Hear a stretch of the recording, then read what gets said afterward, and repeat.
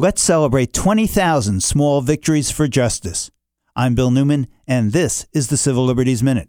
For years, at a Massachusetts state crime lab, a chemist, Annie Dukin, falsified and fabricated evidence, falsified and fabricated test results, falsified and fabricated her official reports, which resulted in over 20,000 convictions. Yes, over 20,000 convictions based on tainted evidence and fraud.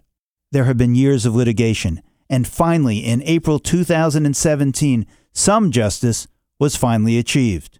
3 months earlier, in January, the Supreme Judicial Court, the state's highest court, ordered the district attorneys across the state to dismiss the cases of the Dukin defendants unless there was some extraordinary reason not to.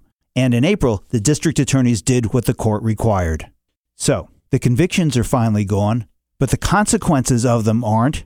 People have had their careers put on hold. Driver's licenses have been seized. People have been evicted from their housing, and others have been deported because of these convictions. As Matthew Siegel, legal director of the ACLU of Massachusetts, said, quote, "Today is a major victory for justice and fairness and for thousands of people in the Commonwealth who were unfairly convicted of drug offenses. Unfortunately, the victims of this crisis waited far too long for justice." The Civil Liberties Minute is made possible by the ACLU because freedom can't protect itself.